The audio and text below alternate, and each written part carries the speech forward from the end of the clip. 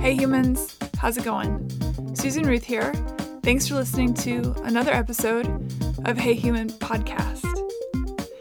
I want to mention that this episode is dealing with sexual assault and rape, and so if that is something that maybe is a trigger for you or is something that brings up stuff and you're not comfortable listening, I just want to give you the heads up ahead of time so that you can make that decision whether or not you want to listen.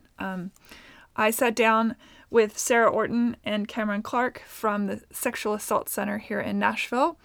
Sarah is a advocacy service coordinator of the Victims Advocates, and Cameron she coordinates the clinical training program at the SAC.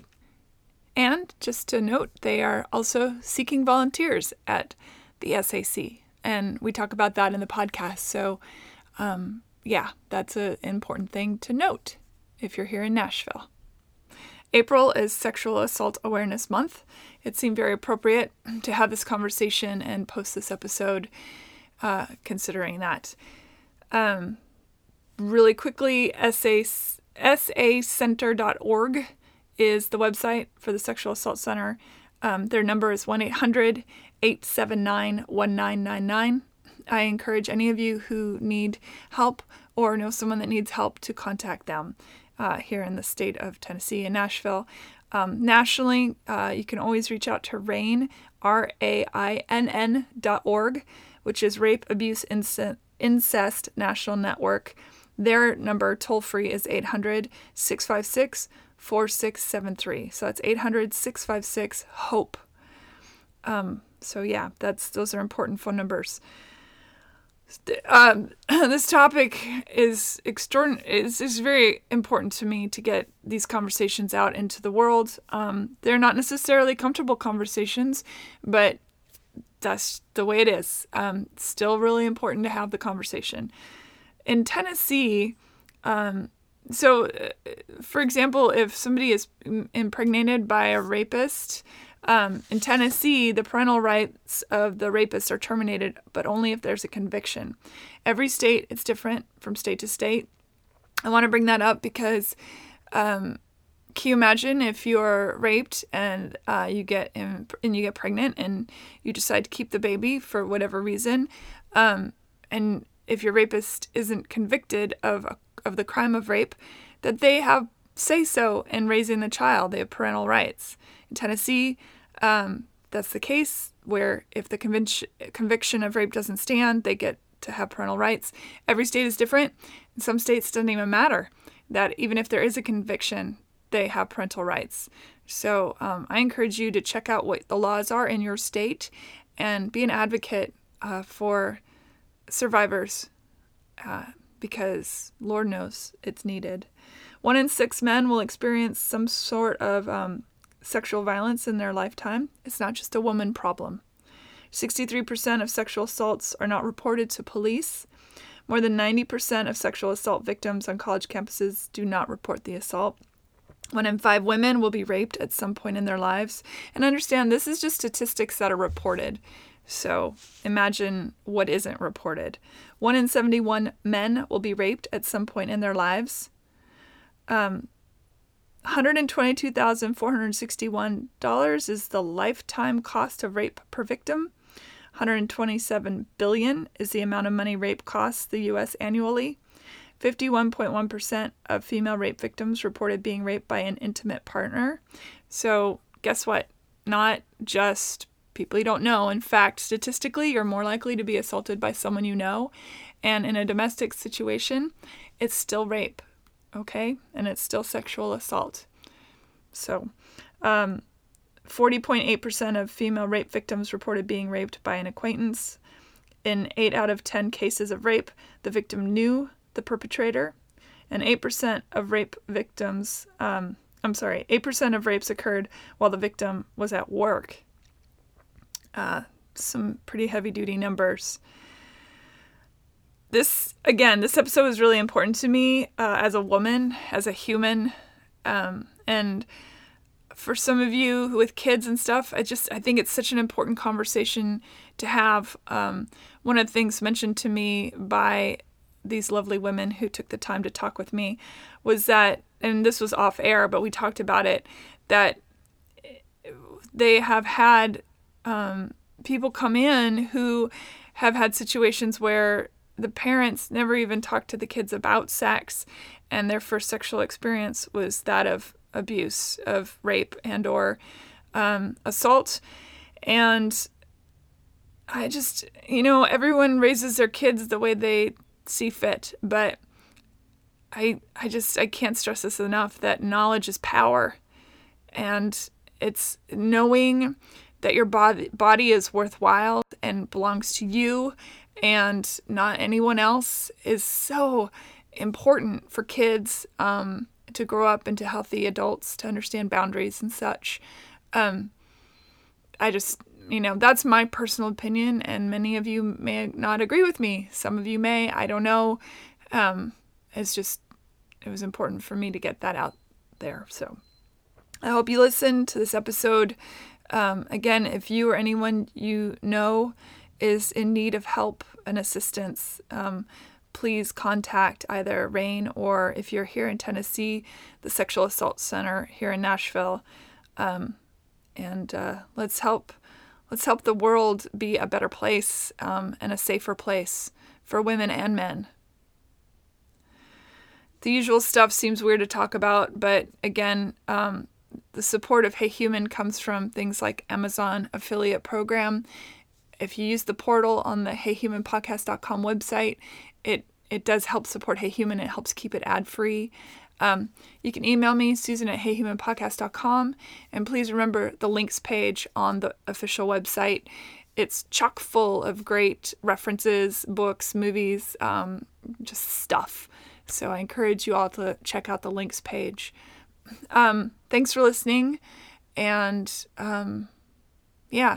thanks for your support of Hey Human and helping to keep this show going. All right, here we go.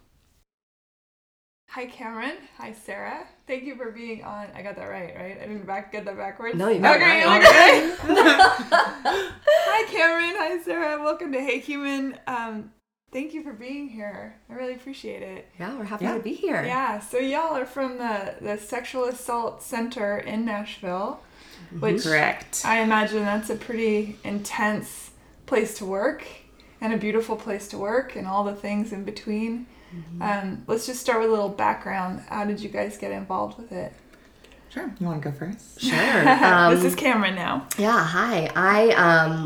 I moved to Nashville several years ago to go to grad school. I've been a yoga teacher for years and years and years. And the more I was working therapeutically with people, the more I was like, I need to go and do and learn more. So I went to grad school and moved down here to finish, and did one of my internships actually at the Sexual Assault Center. Okay. A clinical internship, and then was brought on board as a therapist, and have been there ever since. And now I work as the training coordinator. So I coordinate our clinical training program that we have there. Okay, and Sarah? So I moved to Nashville a year and some change ago. I'm originally from the San Francisco Bay Area. So I started doing this work several years ago out there, doing prevention education work. And then the agency that I was working with got some funding for a full-time advocate position. So I became a victim advocate with them and worked doing that for a couple of years, then moved to Nashville and had already been looking at the Sexual Assault Center before I moved out here, and was like, where will I work? And I was like, I will work there. So I made it official. Yeah, I did. So I just kind of waited until there was an opening, and then there was an advocate opening there. I applied, and not terribly long after that, I guess just a few months ago, became the advocate services coordinator. So I'm kind of in a transitionary period right now. I'm moving out of direct service work, similar to what Cameron did before. And so now I'm overseeing all of the direct service advocates. So what does that mean to be an advocate? So I always get this question. I feel like after all these years, I would have like a really great, succinct answer, but there's just not one. Essentially what we do is we help folks who are going through the criminal justice system. Advocacy work in general is just kind of the admission that systems aren't always friendly places for victims of sexual violence. So we exist to sort of help guide people on that journey, whatever that means to them or for them. So oftentimes that will be helping folks file police reports, helping folks anticipate next steps if they are going through the criminal justice process. Sometimes it will be just really basic crisis intervention, stabilization stuff. We're often the first point of contact or receiving first disclosure if somebody comes to the center and we have a walk-in and someone's showing up or calling saying, this just happened to me and I don't know what to do. So sometimes they go to you before they even go to the police? Often, yeah. Yeah, it probably feels safer, I'm sure. Yeah, absolutely. And a lot of people are referred to us through the police or through getting a forensic exam done or things like that. So there's a plethora of ways that we can come into contact with somebody, but... Okay, and what about you, Cameron? What is your day-to-day like there?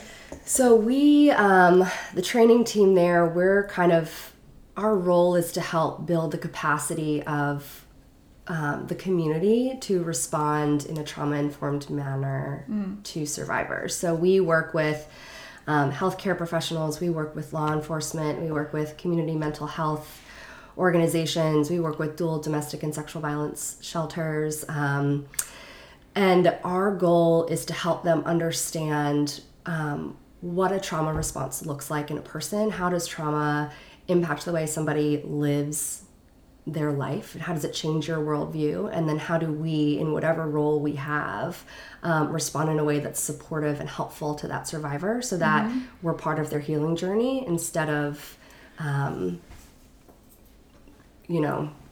causing additional pain or re-victimization or anything like that. And so we kind of lead with information and start with believing. Yeah. Start with believing. I like that. That's a great, is that your tag? Or your No, official tag, yeah. I wish I had come up with that. It's not mine. It's really wonderful. Yeah, the End Violence Against Women International kind of has this campaign that's the Start by Believing campaign. And that language has just kind of stuck with us, and it brings up an interesting question, because I know that there's that rhetoric out there of, well, if some people say they were raped when they weren't, then what does that mean for everybody else? And then it makes people not believe. And my response is generally that, look, there may be one or two people that are like that, but in general, the numbers are so overwhelming. The statistics for sexual violence. How do you combat that rhetoric? Something that I always think about, something that I find interesting, is that we don't apply that really to any other crime. If somebody says that they were a victim of a robbery, we're not worried in the same way that somebody's making up that they've been robbed to target somebody else. And same things with other violent or nonviolent crimes, right?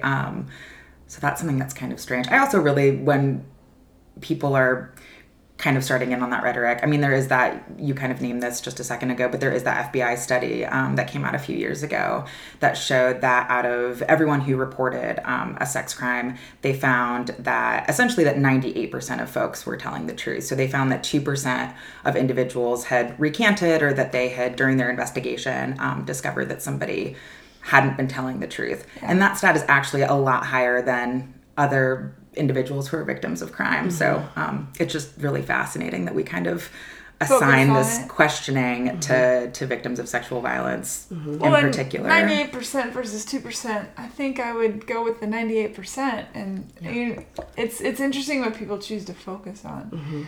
I know there are a lot of mythologies surrounding sexual assault. So there's the mythology that men can't be raped, or the mythology that rape doesn't happen, or even sexual assault doesn't happen within the context of a committed relationship or a domestic partnership or a marriage. And I know that to be untrue, because I have friends who have suffered from those things, are survivors of those incidents. I'm especially the whole marriage consent thing. I mean, I think anytime you have a relationship, if somebody, let's say you're in the throes of passion, and at some point somebody says, you know what, I was really into this for a second and now I'm not, and that if it then gets pursued in a manner against the wishes of both parties, that's an assault to me. And I know I can't speak for men because I'm not a man, but I know for myself, there's a lot of pressure to feel like you have to do things, especially when you're younger, that if you don't, you'll be like, oh, you're a prude or you're this, that. I think all of this sort of falls into this realm of not okayness, Yeah. But most especially, I think that idea of consent. If consent stops, then you stop, period. But anyway, I want to talk about the mythologies of all those things. Yeah. So consent is an important part of that. And I think we don't talk about what healthy consent looks like. It is ongoing, it's enthusiastic, but it's not always verbal. And so looking at the different ways in the context of relationships or the context of sexual encounters, what kind of body language are you receiving from the person that you're, being intimate with? And how can you read that language and check in? And I think it does in a lot of ways come back to communication and even a little bit back to education about how do we learn to identify how we view pleasure, and how do we ask for what we need and let people know what we don't want, and let that be a normal, healthy, safe conversation to have. And I think that starts, again, like I said, early on in education and teaching our kids what it looks like to be assertive in all areas of their life, not just in terms of their sexual development, but in the world in which they exist. Yeah. Is it hard to get men to come forward especially if they've been raped by women? I imagine there's a lot of stigma around that. And then the thing, well, how can a guy have sex if he's not turned on? I'm like, well, the body functions of its own accord a lot. Yeah.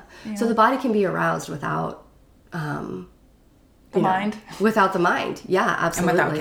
And without consent. And that's a thing that we hear a lot of times is, people will start to question whether or not it was rape or not, whether or not they did want it or not because of the way that their body responds. And, a penis will get erect if it's rubbed or touched in certain ways, and a vagina will lubricate itself. And the purpose of that is to help, make an act that's natural and biological, pleasurable and safe. Yeah. But, it doesn't always align with consent and what people want. So when somebody comes into the center, what's the first steps? I imagine in those moments you guys see people at their most vulnerable and terrified. So how do you deal with that? For me, that's a little complicated to give like a super concise answer to, because be people concise. Do come into the center ultimately in a variety of ways. I think a lot about our accompaniment program, so meeting folks that way. So I'll talk about that just really briefly. So part of what our advocacy team does is every time somebody goes to receive a forensic exam, also known as a rape kit, in Davidson County, currently that person goes to Nashville General Hospital. So they go to the emergency department there, and the nurse who is on call or on staff there will call one of our advocates, so whoever's on call. We do have a large volunteer program, so a lot of times it'll be a volunteer or one of our staff advocates. So we'll send somebody out, and that person will provide support for them, and again, really helping anticipate next steps and stuff like that as that person is making their law enforcement report, if that's something that they're choosing to do, and getting their forensic exam done, if that's something that they're ultimately choosing to do as well. So for our team in particular, which is obviously my lens, we are meeting a lot of folks for the first time that way. What happens then is if the survivor then consents to having follow-up, one of our advocates will follow up in the next couple of days to see if they want to come into the center, what their needs are, and that sort of thing. Because we do offer advocacy and counseling, I think that we tend to focus a lot on the needs assessment portion of things. So whether that's somebody that we're meeting at the hospital, or somebody who's a walk-in into our center, or somebody who's calling for the first time, really a lot of it is validating and affirming what they have experienced. So just as Cameron said, start with believing, and then trying to get an overall picture of what that individual is needing and what they're seeking. Sometimes it's to file a police report. Sometimes it's not. Sometimes it's to seek counseling. Sometimes it's not. So we really want to be informed by what they're telling us that they need. Yeah. Do you encourage people to go to the police, or do you let them just, it's all on them? And what if you encounter a couple different people and you think, oh my gosh, we've got a serial rapist on our hands and they don't want to report it? I mean, how do you deal with all that stuff? So that's a two-parter. So one, we never encourage anybody to report or not. Our sole purpose is to make sure that folks have the information to make the decision that's right for them. We're not qualified to make that decision. Nobody is. Right. So we don't ever encourage anyone one way or the other.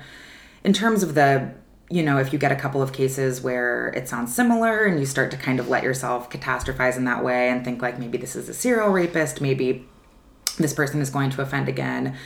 I don't know how you feel, but for me, that's something that I just kind of learned to sit with a really long time ago. And it's uncomfortable for sure. Especially when you have cases of intimate partner violence and things like that. You watch somebody return to their abusive partner after going through all of this and doing all of this work. It's incredibly difficult. And it happens a lot, right? Yeah, it does. But people are expert in their own experiences, right? And if you know anything about domestic violence, for example, we know, and survivors of DV know, that the most dangerous time to leave, the time that you're most likely to get killed, essentially, is when you're trying to leave.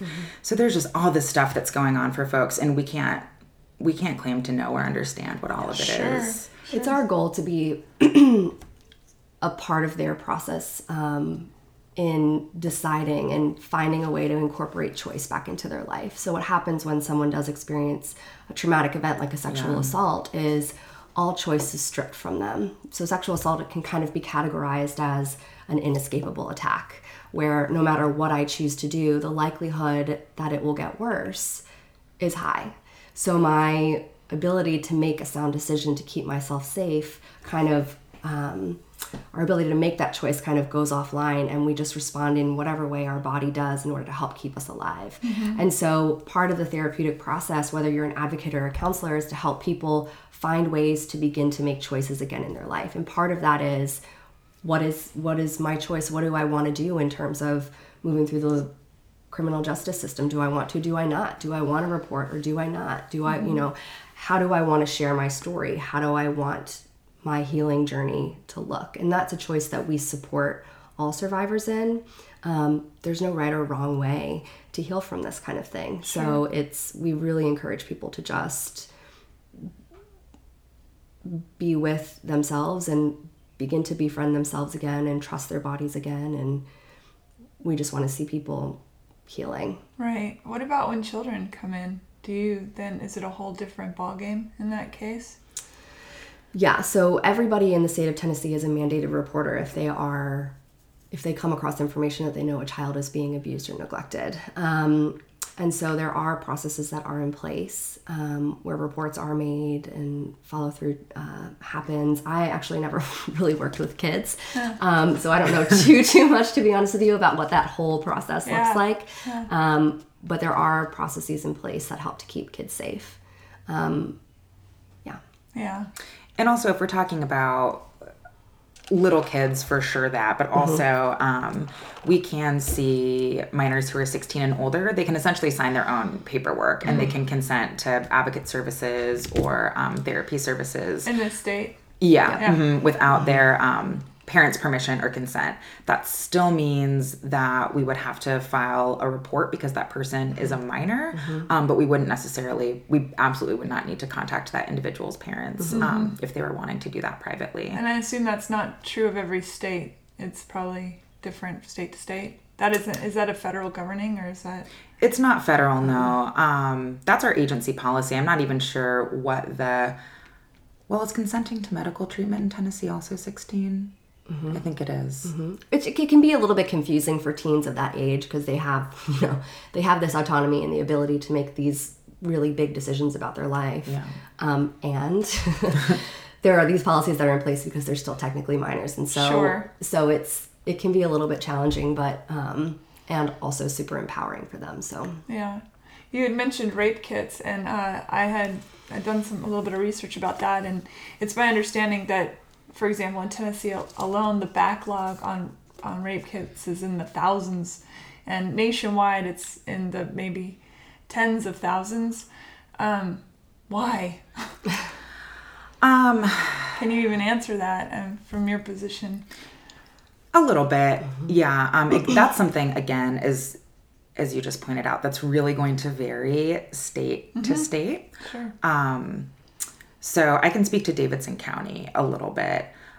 What is true here, which I don't know how familiar you are with like what was going on in Detroit and things like that when the backlog was like 11,000 and police were destroying kits and things like that. No, I'm going to look into it now. Yeah, so that was a thing that happened. That is not what is happening in Davidson County. I have to say, to Nashville's credit, really the issue is that the crime labs are understaffed, and so it takes quite some time to be able to process a rape kit and do everything that entails. I will not even try to explain the science of it, but it takes a while. So it's really just that. It's an understaffing issue.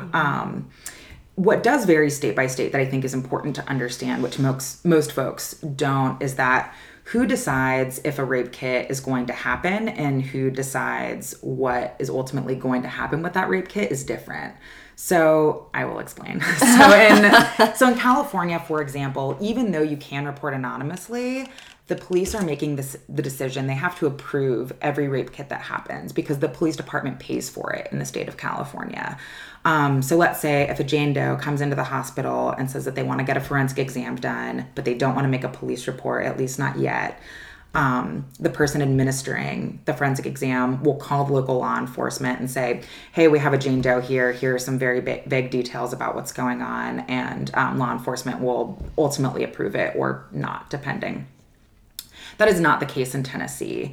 The Criminal Injuries Compensation Program is who approves kits in the state of Tennessee, and they reimburse all rape kits that happen. So no expenses ever incurred by the victim, by the survivor, which is great. So you're not having the same level of police involvement with the kits here that you might be having in other states. It seems very bizarre to me that the police are the ones that are paying for the rape kits.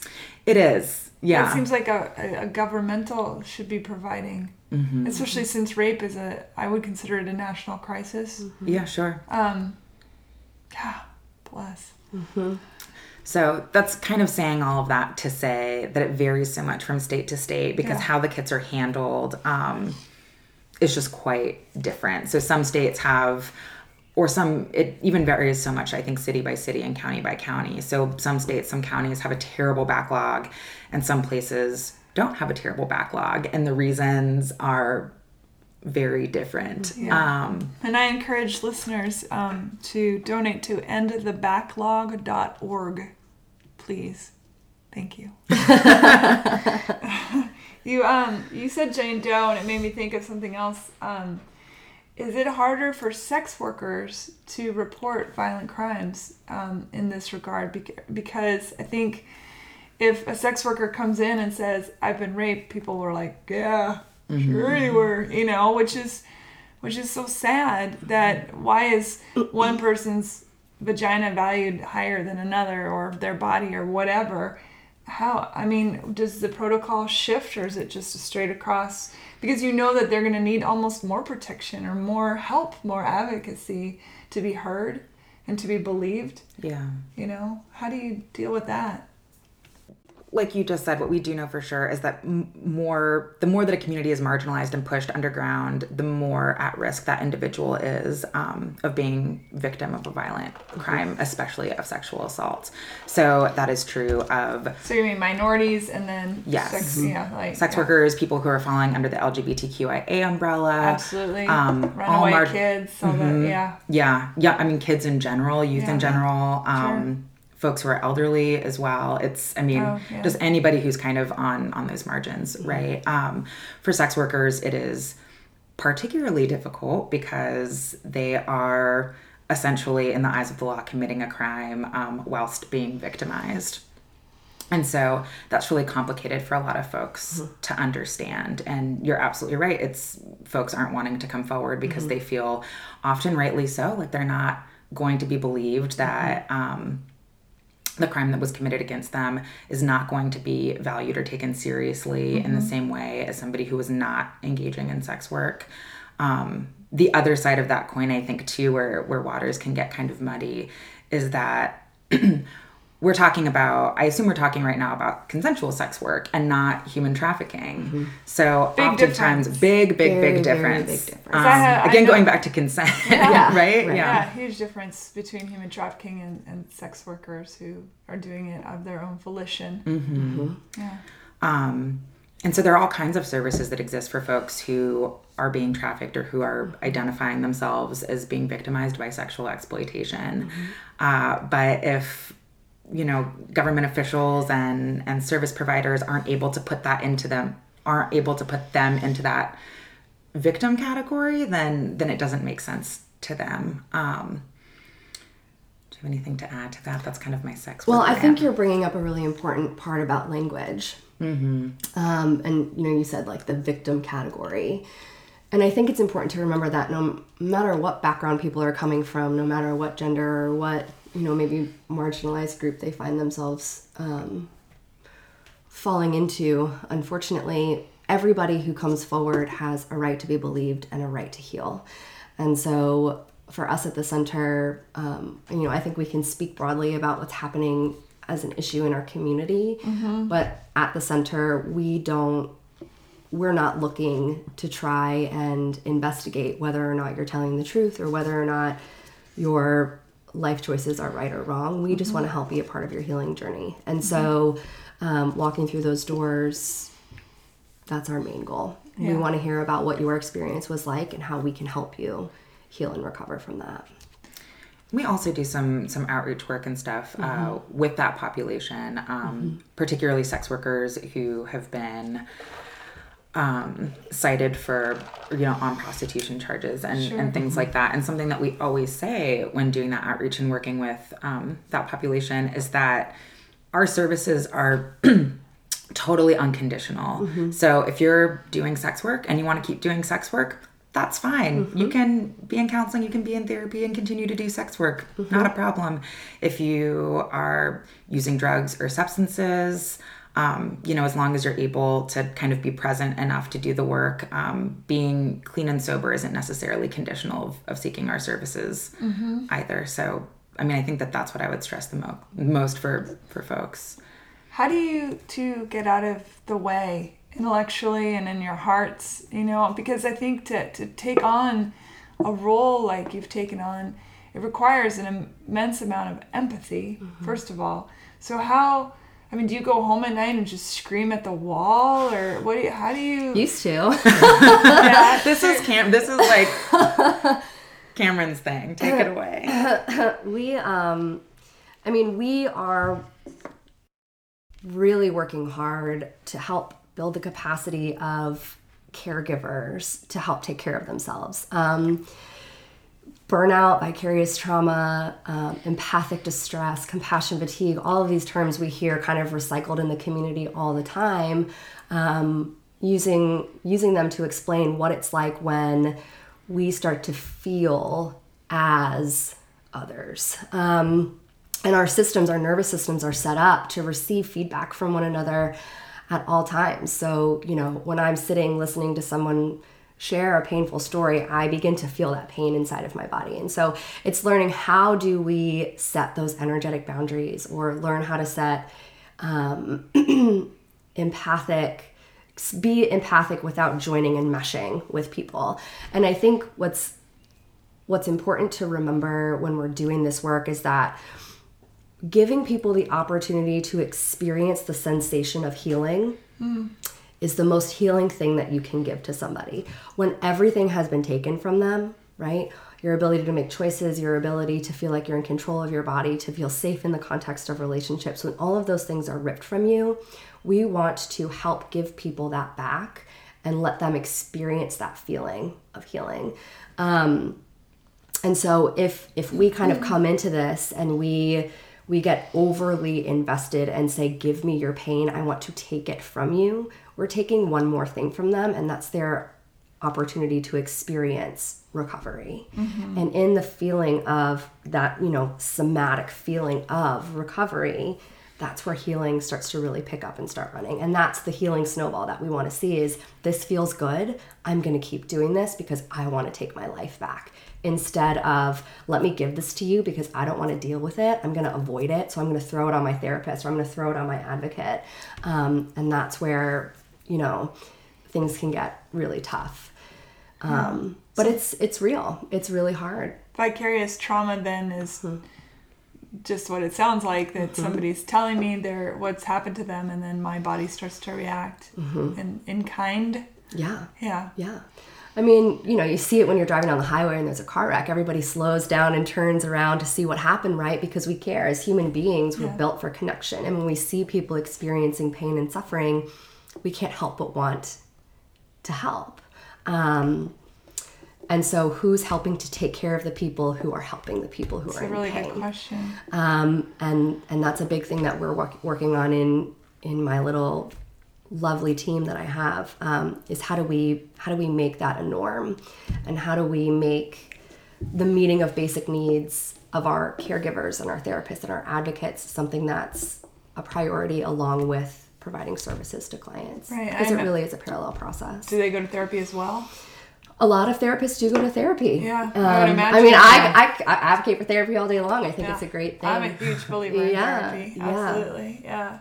For sure. And it's a lot about community and connection. That's one of the first things we go to when we're experiencing pain, is we want to call somebody that we trust and say, this thing happened, and I need to talk, or I need some support. And so how do we create that kind of connection inside of our communities? How do you feel the Me Too movement has it changed anything around there, or is it business as usual? Because for most women I know, we all went, no duh, and then you just keep moving. Because if I sat down and made a list of every experience I've had that was unwanted or crossing the line or whatever, it's a very long list, and I feel that most women I know. And my list begins at a very young age, from a friend of my parents when we went visiting in California, and the son who was, I was like 6, and the son's like, oh, come into my room, I want to read you some stuff. And I went into his room, and it was just porn mags everywhere. And he's like, sit down on the bed, let me show you these pictures. That's not okay. So it's like, you think about these weird little moments in your life. And all of my girlfriends have experienced these things, and we all have a level of whatever that can handle it or not handle it. I know I just sort of went off the rail on that, but how does this movement, how has it served you guys, or has it?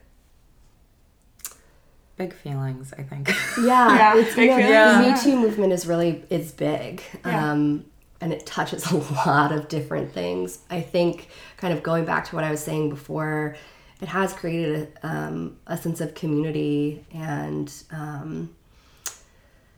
a space where women can say, me too to each other, and know that it's a safe space, and I can come forward and share these stories and say these things. And I have, whether I'm doing it on social media or I'm saying it in person, or I'm sharing it with people who, I really want to witness this. There's the support of an entire country, an entire community of women who are behind you, and men, some men, right? Sure. Who are all behind us saying, yeah, me too, we have your back. And I think that's really important in helping to shift the conversation away from, what's wrong with you, to what happened to you, and help me understand how I can be better and more supportive and on your team. I do think that there has been, it's great, obviously, and I can totally echo everything that Cameron said. I think that there has been, some frustration among providers and even clients of ours who are sort of like, this has been happening forever and ages and ages and ages. And it's not new. Yeah, it's not new. And acting like this is now just becoming a problem, which oftentimes is kind of the way that it's framed, can feel not great to folks who have kind of witnessed this going on for, even centuries, really. So that part of it, I guess, can feel complicated, where you really want to support and say, this is so great. But at the same time, like, yeah, duh. Yeah. You know, everybody has their story or 1,000 little stories. Right. Sure. So that's just something that sits with me thinking about it. And I will say logistically, we have had, I think right when everything was kind of coming out and gaining momentum, I think that we saw a small increase in folks coming in and wanting to make reports and things like that. That's good. I remember I had just a small handful of people over a couple of weeks come in and say, you know, this happened to me a year ago or 2 years ago. I know that prosecution-wise, it's not going to go anywhere, but like I do want to make a matter of records report, and named Me Too as the reason for them coming forward and saying, you know, I didn't realize that this was such an epidemic, and I want to make this report, even though I know that my case isn't going to go anywhere. At least this will be on paper in case somebody else decides to come forward, and feeling this kind of, I guess, connection and what's the word that I'm looking for? Solidarity. Obligation. Oh, almost, obligation. Okay. to other survivors of sexual violence Yeah. as well, which was pretty cool to see. Yeah. That's great. Yeah. Owing it to your sisters. Yeah, Brothers totally. to say, I'm going to make this report because I want you to be safe too. And maybe I don't even know who you are. Yeah. Do they even really have good numbers on the male population that is dealing with sexual assault? Because I know that, like, all of us, when we talk about it, the first thing that pops in our brains is women. And of course, you know, transgender people are sexually assaulted at an extraordinary rate. Again, runaways are plucked and taken to sex trafficking, things like that. But is it harder to get the data on men just because the stigma and? So I think the stats off the top of my head, I actually printed off a little stat sheet and then left it in my truck far away from here. But off the top of my head, I think that the statistics are is that 1 in 6 boys will be sexually assaulted before they turn 18. And then after 18, 1 in 33 straight identifying cis men will be assaulted. So comparing the 1 in 33 to the 1 in 4 women, which is the current statistic that gets used a lot. Still too many on either side. Absolutely. And these numbers are, you know, the numbers are reported. And so what we know, especially with men, is that they're significantly less likely to come forward, of course, and disclose. So we don't really actually. So do a lot of women, don't it? Sure, sure. So we don't really have. I mean, if the numbers are that high, imagine how much higher they would be. If we really knew how much was happening. Why is it happening? What is the deal? What is the deal? And also, like, what is the deal with the fact that there's a statute of limitations? That's super frustrating. I don't think it's that way for children. Like, if you're a child and then you grow up and you say, oh my gosh, now I've remembered this, then there's wiggle room. But for an adult, let's say for 6 years you decide, I'm just not ready to come forward or talk about this, and then you do, the law doesn't have your back, it feels like. You can come forward and say, murdered somebody 30 years later or whatever. You know, I don't get that. Why? Tell me why. There's a lot of whys there. There are a lot of whys. Shall we start? Why? I think, and Cameron, you touched on this a little bit earlier in terms of why does sexual assault happen? And maybe this is just because I started all of this work doing prevention, but I really just to my core feel that it has to do with education. It has to do with the norms that we have that exist around rape culture, sex and sexuality in our society. I remember teaching prevention education classes to high school students and talking about consent and how to ask for consent and things like that. And so many of the students saying like, well, that just doesn't feel natural and it's awkward and I want it to feel natural. And my adult friends will say the same stuff to me too. Yeah. And I always say the same thing. If you're old enough to have sex, you're old enough to have this conversation. Yes. And have it. But the conversations never get easier. Yeah. Well, and it can be awkward and uncomfortable, even for those of us who. It's so empowering to say, look, this is my body, and this is what feels good to me, and this is where it's, what I've experienced, or this is where I've been, or this is my, if I have an STD or not, or this is this or that, or whatever. All that stuff is so valuable, but we live in a society that, first of all, is so detached from our vulnerability and certainly detached from communication. But also there's that pervasive thing that women, girls, I've dated guys with young daughters and stuff and junior high school or whatever. And I asked them, like, what's going on? What's this sexual climate? You know, maybe that's inappropriate. I don't think it is. I always ask permission from the parent, from the boyfriend first, but just to get a feel for what's going on.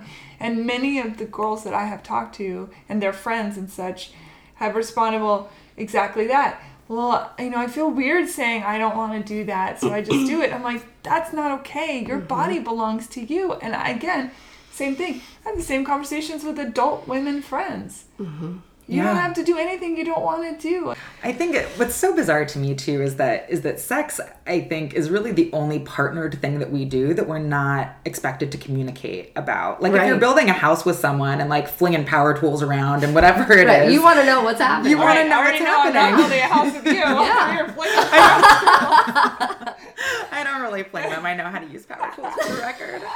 But you know what I'm saying? Nothing more empowering than using a That's power true. saw. Yeah, that's our self-care. Ooh, That's a my nail best gun. life. Yeah, right. But yeah, you know, if you're building something with someone, if you're any other partnered act, you're going to be communicating about it because you don't want to hurt each other, because you want to be safe. It's a really good And analogy. we don't apply that same standard to partnered sex. And you want to be able to enjoy it, right? So you want to be sitting with your partner and say, here's what I like. Here's what I'm not so into. What about you? Right. And in that way, having that conversation helps you meet each other's needs. Or even in the midst of it, if somebody does something and you're like, oh, didn't like that, you have to say, didn't like that, you know? Right. That's important. Yeah. And I think, and it does go back to how are we teaching communication skills to our kids? You know, how are we teaching people to say no and you respect a no? You know, we've got Easter coming up and I'm sure a lot of people are going to see their families, but when you go home, you know, if you don't want to give Uncle Kevin a hug, you don't have to give Uncle Kevin a hug. You can say no. Sorry, Kevin. Sorry, Kevin. Right? But, It's you know, true, though. you shake his hand or you say hi and you wave. It's Right. nice to see you. It How is- are we teaching our kids that it's okay to say no and we support you in that? And being supported, you know, as a 6, 7, 8, 9, 10, 12, 16-year-old is going to take you into your 30s and 40s. And that's going to be something that you value. The most empowering thing you can say to a child is your body belongs to you, period, end of story. Whether you're face to face with another 5-year-old or a grown-up, you know, a girl, a boy, whatever, doesn't matter, all across the board. I wish, how do you get that message out and have it stick? Especially, like, children do what they see. So if their parents or their models are not owning their ownership of their body isn't kept sacred, then what are they learning?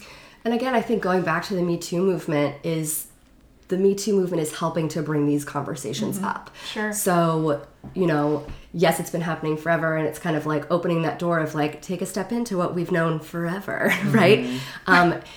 Walking out of that door is also opportunity for education and opportunity for connection, and opportunity for us to break those cycles. So, that's one of the things that I feel hopeful about coming out of all of this is that we can have these conversations and start to make change.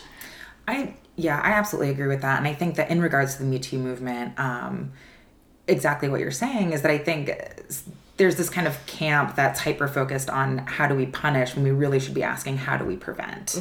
So now that we know this, even though some of us have known it for quite some time, now that we kind of as a society know this and are validating it in ways, how do we not undo it, but how do we, you know, not live in this space forever and prevent it going forward. So can we talk about that for a second? What are some good preventative measures?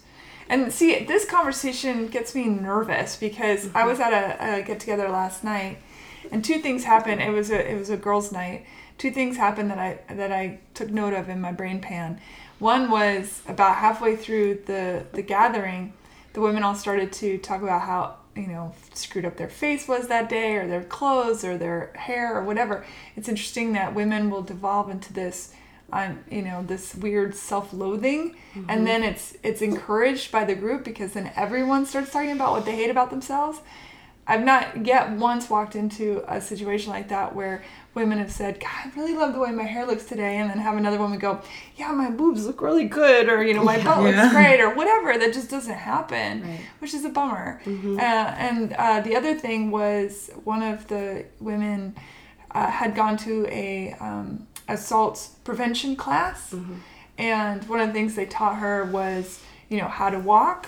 I thought, just because I walk a certain way doesn't mean I I don't know, it was weird to me. I thought, oh, I don't like that. I get that to feel your power and to be strong and all that stuff. But when you start picking apart like how somebody walks or what they're wearing or any of that stuff, suddenly the onus shifts, and I'm uncomfortable with that. So it's like, how do we teach people to not get raped instead of teaching people to not rape? Yeah, exactly. Yeah. Exactly. Yeah, I think in general, people kind of don't like to be taken out of this place of homeostasis. And what we know for so long is that the conversation has been about women, and this is a women's issue. And, let's talk about how to keep our girls safe, because it's, I think, been the conversation for so long, and it's what we know. And to move us out of that and expect a giant cultural change is really scary, and it's a big, daunting task, and it's overwhelming. And the reality of it is it's not going to happen overnight. It might not even happen in our lifetime. But our goal, maybe isn't necessarily to move the needle from 0 to 100, but maybe let's get it from 0 to 20. And if we're all working to move the needle just a little bit, we're chipping away at an ice block, and eventually it's all going to fall away. So we all have a responsibility to show up and do just a little bit, do just enough. It's the guy at the bar who says to his buddy, don't talk to her that way. Or it's the woman who sees her friend, or maybe a woman she doesn't even know, who's too drunk and in a situation, and checks in and says, hey, how's it going? Or I'm jumping in an Uber. Do you want to go ahead and ride home with me? It's how do we help make these little tiny changes where we can in our immediate lives. That's going to make a big difference. Yeah, there's a story about the two girls at the bar, and they saw a girl on a date with a guy, or well, I guess the guy they had known each other for a really long time or whatever. The girl got up to go to the bathroom, and the two girls at the bar noticed that he put something in their drink. And so then they sprang into action. It turned out he did roofie his friend, and he ended up getting arrested. And if those girls hadn't stepped in, it's... you see something, do something. It's on all of us. Sure. To make that shift and change. You make a good point. That whole thing about... yes, women, we need to protect our bodies and be strong and figure out how to navigate this world of predators. And it is a world of predators, unfortunately. I mean, I'm not trying to be negative, but it's just a fact. And, but I think to say to the boys, look, guys, women are not things, from a young age, to explain to boys that that's the case. And then to ask men to rise to the occasion of don't assault women, don't be degrading to women, and it's like tied into this whole thing of pornography. Like what is a healthy relationship for humans with pornography, and then where does that draw the line?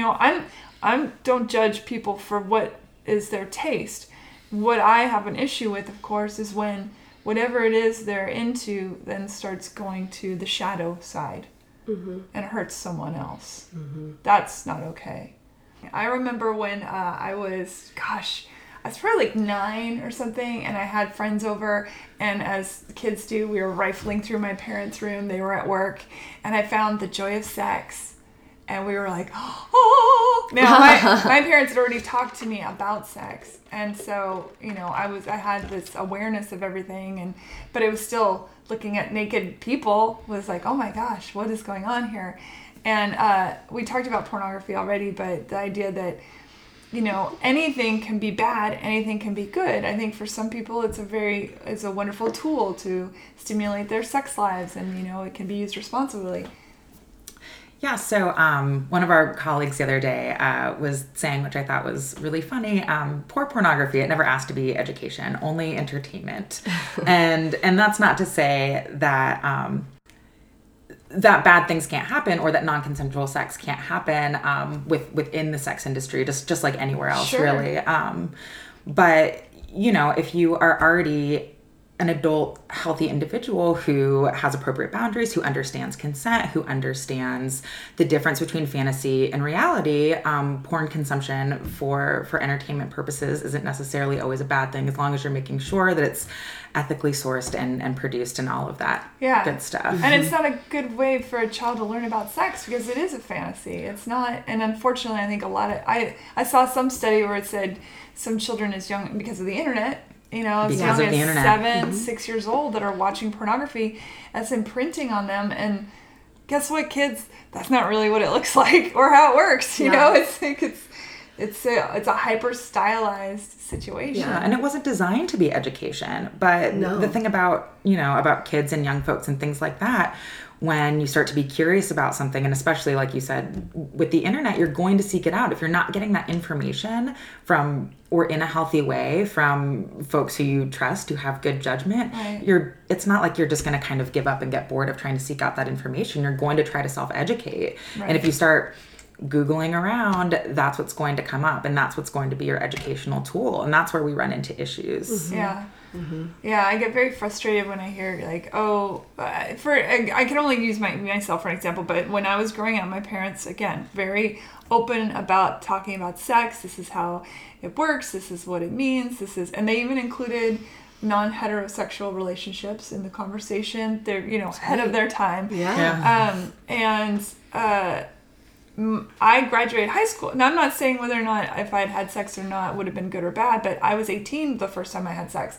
And most of my friends never got the conversation from their parents. They, barely listened in health ed. There may have been a banana with a condom on it, but I don't even think they did that back then. And they may do that now. They may not. But those kids that didn't get the information started being sexually active at a really young age. Mm-hmm. And I think there is a correlation between exactly what you said. Like, if you aren't at least giving a basic understanding of what sexuality is and what sex is and what all that is, then they're gonna find it elsewhere. Mm-hmm. Because biologically we are compulsed to seek that out. We're supposed to make the species keep going, Yeah. Mm-hmm. And our body responds in kind to that biological compulsion. So I think it's so important. Education. Yeah. I can't say that enough. It's just so important.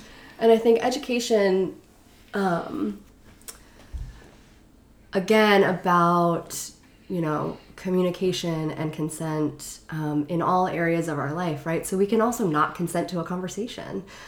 We can not consent to wanting to do things like, I don't feel like baking cookies. You're not going to push somebody to continue, you're going to make these Judy I'm not cookies. friends with that person anymore. I want the cookies. Right, but it's also like, how are we, it's these kinds of things are things that we have to learn and develop over time. Sure. And it's a skill that we have to learn and develop, just like we learn how to be social, just like we learn how to nourish ourselves, just like we learn hygiene. And so it's not... Well, I think the issue, there's a lot of fear about what sexual assault is and what it means.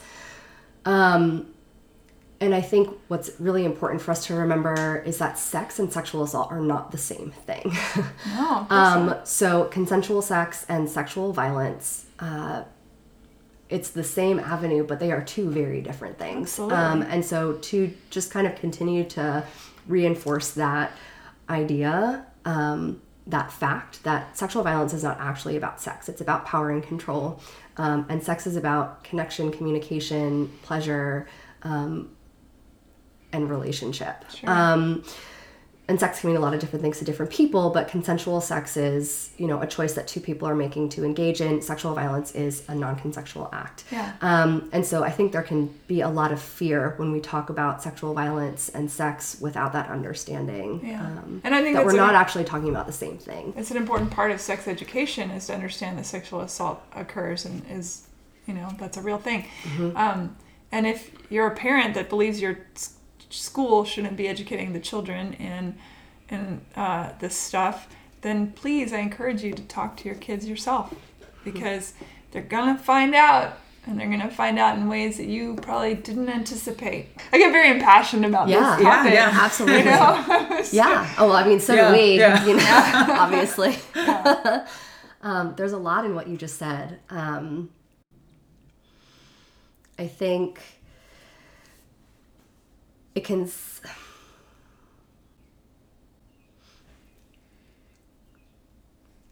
I think it's, we're asking people to make a big shift in the way that they think. And we're asking parents to change the way that they have these kinds of conversations with their kids. And we're hopeful that the more we talk about it and the more education that we can offer to people, the more we're going to see that reflected in future generations. And hey, let's go to advertising and say, let's stop making women into rugs, or bound and gagged in your ad campaigns, or your scare tactics.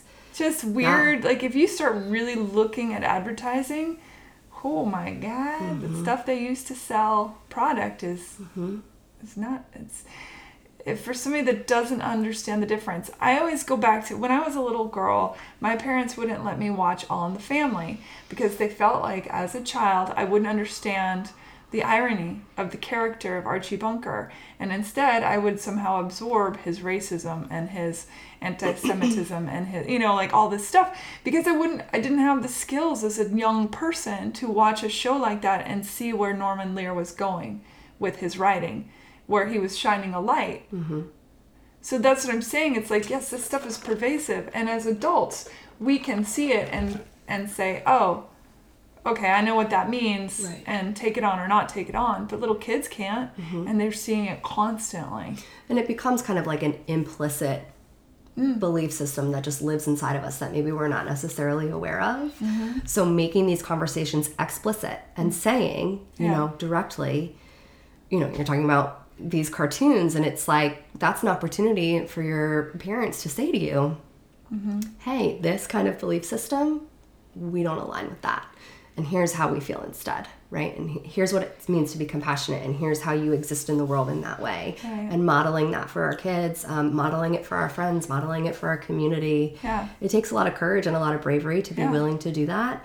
And it's super important that we do. And it's hard to unpack, because when you look at, I like the human form, and so if I'm looking at something that is one person might consider pornography, I consider it art or whatever, there's a lot of gray within the context of all of this. And I know we're kind of going off the subject, but all this stuff is fascinating to me.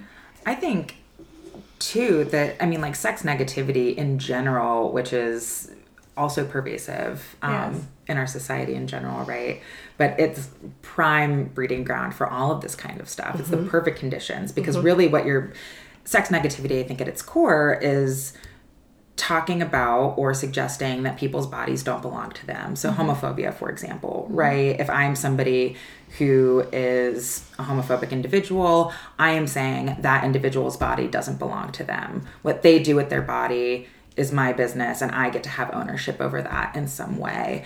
And because all of that permeates everything that we do so much, I think that has so much to do with bodily autonomy and who gets to do what to whom and all of that type of stuff. So politics is a huge example of that. Yeah, and I think it's really hard for when we're talking about teaching kids and modeling for kids and things like that parents of kids who maybe have these certain beliefs or don't want to talk explicitly with their kids about sex, or do have beliefs that are rooted in sex negativity and things like that. It's really hard for those folks to step out of that and teach their kids, your body belongs to you and things like that. But that individual, their body, I get to say what they do with that body. Which is very confusing and going to get us nowhere really fast. So when you're talking about like ending sexual violence really and having conversations really, of course, consent and education is important, but we also have all of these other ideologies that are so ingrained, and tackling those as well is essential to ending this issue. So that's something that's really big too, I think. And it's a breeding ground really for shame. Yeah. If we develop in this culture in which we feel shame about our bodies or what we can or cannot do with our bodies, that's going to inform, the way that we respond later on in life to different circumstances. So our survival responses are, body oriented. It's our body responds to threat in whatever way it's going to, in whatever way our body believes it's going to help us survive. Our bodies are incredibly intelligent, and I think it's really important that we learn to be grateful for the ways that our body helps to keep us alive and safe. Part of that, though, is our responses to threat are informed by habits and behaviors that we develop early on. So we have a habit response. And a habit response looks like, not wanting to make waves or enduring an uncomfortable hug with someone who, you might not want to because it's polite and it's what you do. Mm-hmm. And so looking at how we shift away from this, Jim Hopper, who's a researcher who's up in Boston, is, I would consider a mentor of mine. And he talks about the fear habit paradox and how the body might feel like, oh my God, this is not safe. I have to get out of here. This is not good. But our habits and reflexes are, and in this situation, here's how I know to respond, or here's how I've been taught to respond. Mm-hmm. And so how do we start to uncouple those things and start to listen to our cues and listen to our intuition and say, actually, I'm going to listen to my intuition here and I'm going to step away, or I'm going to say thanks, but no thanks, or whatever it is, depending on the situation. And the more we can learn to attune to what we're feeling inside of our bodies, I think the better off we're going to be, and the more connected we're going to be, the more grounded we're going to be inside of ourselves, which is going to make it possible for us to be present and supportive of other people in our lives, and to step up and say, I was watching Sex and the City the other day, and there's that episode where they're sitting looking at magazines, and Charlotte's like, I hate my legs, and Carrie's like, oh, I hate my this. It's that thing I was talking about. Right. Yeah. And they all turn to Samantha, and she goes, I don't hate anything about my body. I love my body. And it's like, how do we move out of this place of body shame, like Sarah was talking about, it into this place of, this is my body and this is where I live, and it's not separate from who I am. It is part of who I am. Well, I would always argue and that, I'm grateful for it. Yeah, sorry, didn't mean to interrupt. No. I argue that all the time that the way we treat others is directly a result of how we feel about ourselves. If I have an issue with my body, then the first thing I'm going to notice about someone else is their whatever thing, Mm-hmm. If I'm buttoned down in my regular life, then I might be judgmental of somebody who's like, woohoo, life is grand, and you just never know what it surprises you, mm-hmm. How people react, because whatever's going on inside their brain, mm-hmm. it's on them. Mm-hmm. I have a friend who once said to me, what other people think of you is none of your goddamn business. And that stuck with me, and it's like, yes, that is such a liberating thought. Mm-hmm. And the other thing you were saying too is if your body says this is not okay, that it's okay for it to not be okay. Mm-hmm. You fuck politeness, as my favorite murder podcast says. Right. I love that podcast. So yeah. Yeah, it's you are not there to make someone else feel good about them doing something crappy to you. Mm-hmm. Yeah. Right. Mm-hmm. And so we actually have a curriculum, the Be Safe at Last curriculum, which goes into the schools and teaches about healthy relationships and safe and unsafe touches and how to say no. Mm-hmm. And that program just, is available and accessible to schools in Tennessee. And it helps to teach these kids, like, this is my body, it belongs to me, and I can say no. Yes. And here's what it looks like to say no. And we get the kids up and we get them to, say no and sing songs and do the thing. And it's great. It's great. And the more we make that part of their everyday vocabulary, someone said to me once, you can't really say yes unless you also can say no. Mm-hmm. Otherwise, you're just acquiescing and letting things slide, right? But what is it that you're choosing and being intentional about inviting into your life?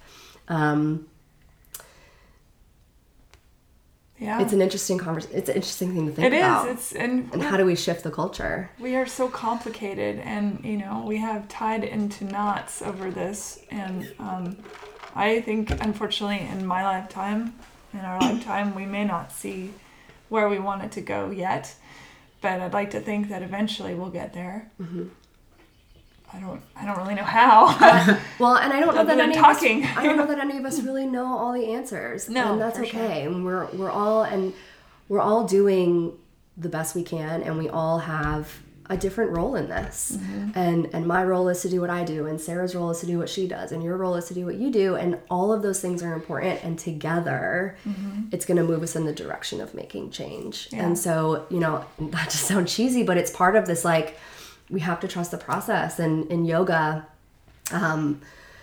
there's this concept of never give up, always let go. So you're always pushing forward, always doing your best, always trying to make change, always trying to move forward, and always letting go of the outcome, and knowing that your work and your process and your journey and everything that you do and say in an effort to do more good is enough. And even if the outcome isn't what you want, it's still helping to shift us in the direction of change. So beautiful. How do we keep that, concept alive within us, where we're letting go of the outcome, because this is a hard conversation to have, and people aren't always going to be open to it, and we have to continue to talk about it anyway. Right. And I think you nailed it when you said, if you're out with your buddies and you see something inappropriate, say, that's not okay. And it's okay to say that's not okay. And as women, that we are in it together. I love it that there's now in a lot of the bars I've been in, there's that thing, the bartender code. Like if you come up and you ordered this particular drink that doesn't exist on the menu, and you say this, it means I'm feeling uncomfortable about the patron in the bar. If you say this, it means call me a cab. If you say this, it means I'm in danger. I think that's fantastic. Yeah. That is out there. And I encourage bar owners to keep that going. Let that be a network of survival skill. We also at SAC have a, in partnership with the Tennessee Coalition and a couple other organizations, we have a safe bar program where bars actually in Nashville can get trained as a safe bar, and you get a decal and a certificate, and your staff will be trained how to intervene in the event that something goes down, something fishy is up. So we encourage any bars around town who are interested in getting more training for their staff to reach out to the center, and we can provide that training for them. And never leave your drink unattended. I cannot stress that enough. Having been roofied myself, but luckily was taken out of the situation before something bad. And other friends. I mean, I probably have 6 friends I could name right now that have been roofied. It is a real thing. It happens. So, I mean, as far as self-preservation goes, never leave your drink unattended. Ladies, please tell everyone how they might find you here in Nashville. So the Sexual Assault Center, we're located in Metro Center. You can look on our website, sacenter.org. Give us a call. We provide counseling and advocacy services, training and education, prevention in the community. Anybody is welcome to come get services. We take insurance. We have sliding scale self-pay. We also have grants for people who, maybe feel like currently they can't afford it, or there's other circumstances that are preventing them from reaching out. We're available to you. We also have Hispanic services. So for those of you who are Spanish speaking and wanting a counselor who is culturally aware, we have that available to you. Then there's, is there an 800 number that is a good number for people to call? Yes. I'm sure there is. There is. The other thing, it's okay. As you're looking it up, and I'm going to put everything on my Hey Human podcast links page as well. Yeah, we'll send you some information so all of that can be there. Perfect. And also, just really quick, I want to touch on things like, I see on Amazon and such, people sell protective, what do you call it? Like anti-assault kits, like whistles and bear spray or whatever it is. Is that stuff, do you feel that stuff is a valuable tool to have? Does it make a difference, or does it actually make the aggressor more aggressive? And what is your opinion? I know it's a personal opinion. Yeah, I mean, I think, whatever makes you feel safe. Yeah. If it's a comfort, then sure. I would say like the little, a whistle or something like that. Like, sure, that's not something that would be used against you. I have personal feelings, and again, can't speak for everyone. Cameron might have a different opinion. Individuals carrying knives who do not have knife training skills, I think, is probably not the best idea if you're wanting to carry something to feel a little bit more protected, just in case an attacker does have, you know, knife skills and can take that and use that against you. I do think, though, that kind of the advent maybe of those kits gets into a little bit of reinforcing this idea that most people who offend are strangers who like jump out of the bushes with a mask and things like that. And it's certainly not like that. Yeah. So statistically, you're more likely to be assaulted by someone you know. Is that correct? Yeah, majority of people are sexually assaulted by somebody that they know. This idea of stranger danger is a little bit outdated. Yeah. And, you know, the conversation we should be having with our kids is anybody who makes you feel uncomfortable or touches your body in a way that feels unsafe, you tell somebody. And if they don't listen, you tell somebody else. And if they don't listen, you tell somebody else. And you keep telling until somebody believes and gets you the help that you need, and gets you into a safe situation. But yes, quite frequently, sexual assaults are perpetrated by people that we know and who are close to us. The guy at the bar, the roofie situation, they'd known each other for like a year and a half or something. She considered him a really good friend. Well, and that's the point, right? Is that oftentimes when we get to know somebody, when we trust that person, we're letting our guard down. We're not carrying our little like stabby cat things around. Stabby cat things. You know what I'm talking I about? don't know what that is, but I love it. I just picture they're like brass knuckles, but they look like cats. Yeah, they have like these cat ears for like eye stabbing. But yeah, so you're not, you're not doing all of that stuff when you're with a group of friends or an individual who you trust, who you know. You're more vulnerable because your guard is down. Yeah. It's going to be a lot more difficult to assault somebody if you think about kind of being in the mind of somebody who offends or who is a perpetrator, of finding somebody walking down a dark alley or something like that, because for all you know, that person could be the person here attacking. They could be armed. They could be very well versed in self-defense. They could scream. You don't know who else is around. It is much, much more risky for somebody who's an offender to offend that way than somebody who is, hey, I've known this person for a little while, this individual is really intoxicated. This is maybe a good time to take advantage, things like that, right? Waiting around for an opportunity. And when somebody has their guard down is going to be a lot more effective. And it's also one of that dynamic makes it a lot harder for people to come forward and say this happened. Right.